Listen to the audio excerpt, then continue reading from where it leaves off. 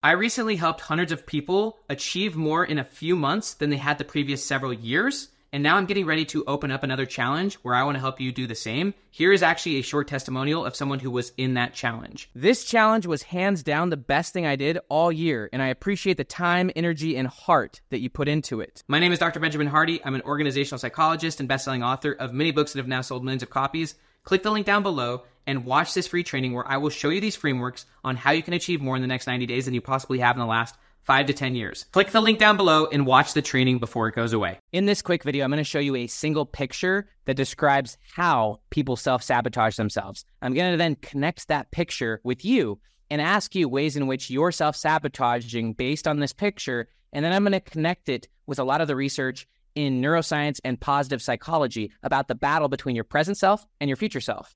And basically what happens is that most of us, we set our future selves up for disaster because we're overly emphasizing our current comforts. There's a lot of research that shows that as human beings, we kind of put a magnifying glass and we overemphasize our emotions and our situation in the present.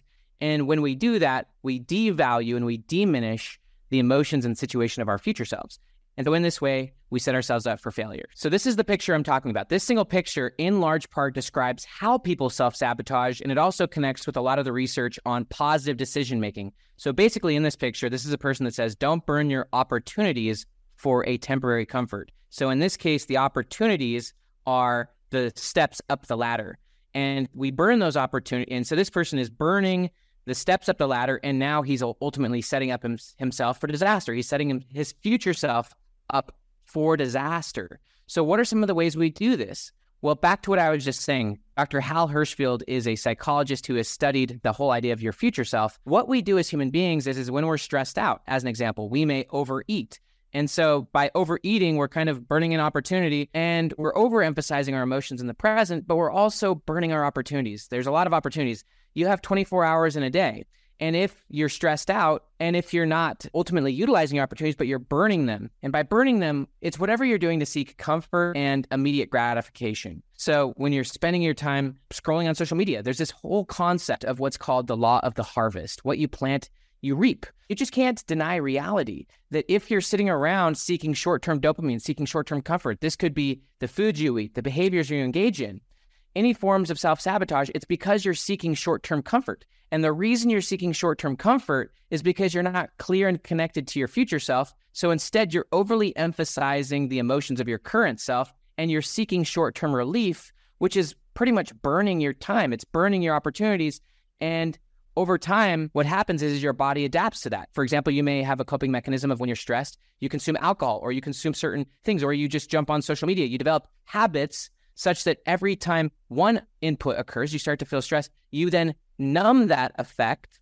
And this is really what addiction is, but you essentially numb that effect, and that becomes your coping mechanism. But over time, the thing that you're using to comfort yourself creates all sorts of additional problems to your future self.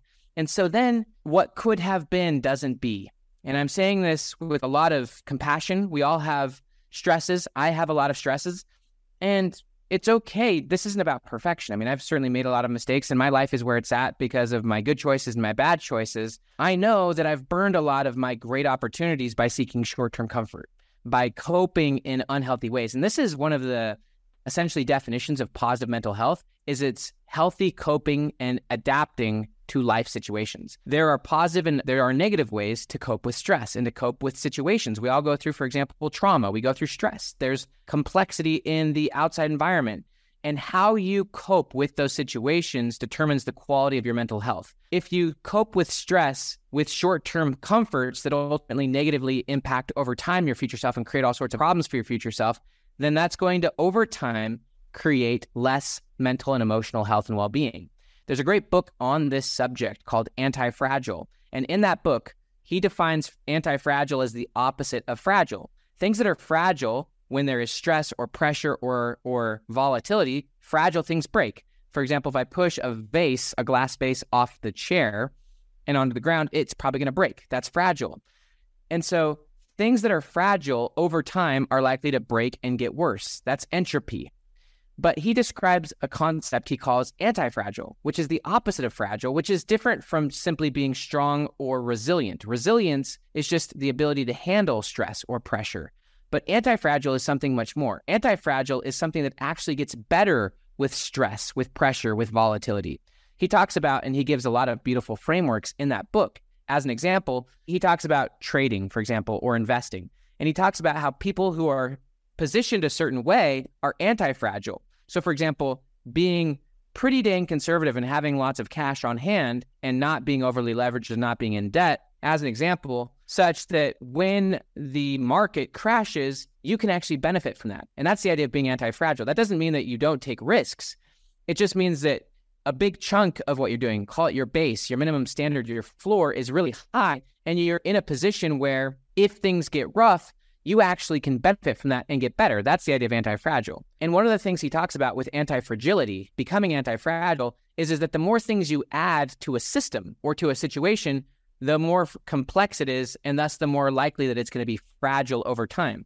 So, for example, if you add various medications, and this, obviously I'm not a doctor, and so don't take this as like health advice, and every situation is different, but by adding things to a situation, things become more complex. And things that are overly complex over time are more likely to be overly fragile. Whereas if you take certain things away, taking things away is likely to make things more anti-fragile. So if you're going to remove sugar as an example, then you're going to raise your floor and have a higher threshold such that if you're sick as an example, you're more likely to turn that into something beneficial. So a lot of it's your mindset. A lot of it's just how you live your life. Your mindset, one of the key mindsets would be post-traumatic growth, that everything happens for you, not to you. And so if you have that kind of mindset, then you can take any experience and you can turn it to a benefit. Dan Sullivan and I wrote an entire book on that called The Gap and the Gain. Main idea here is that to become anti-fragile, meaning that you're going to increase and improve with time and also with volatility, with pressures, with stressors, you want to remove things. You also want to healthily adapt to situations. You want to learn how to cope with situations in more beneficial ways that will make you better over time, not worse.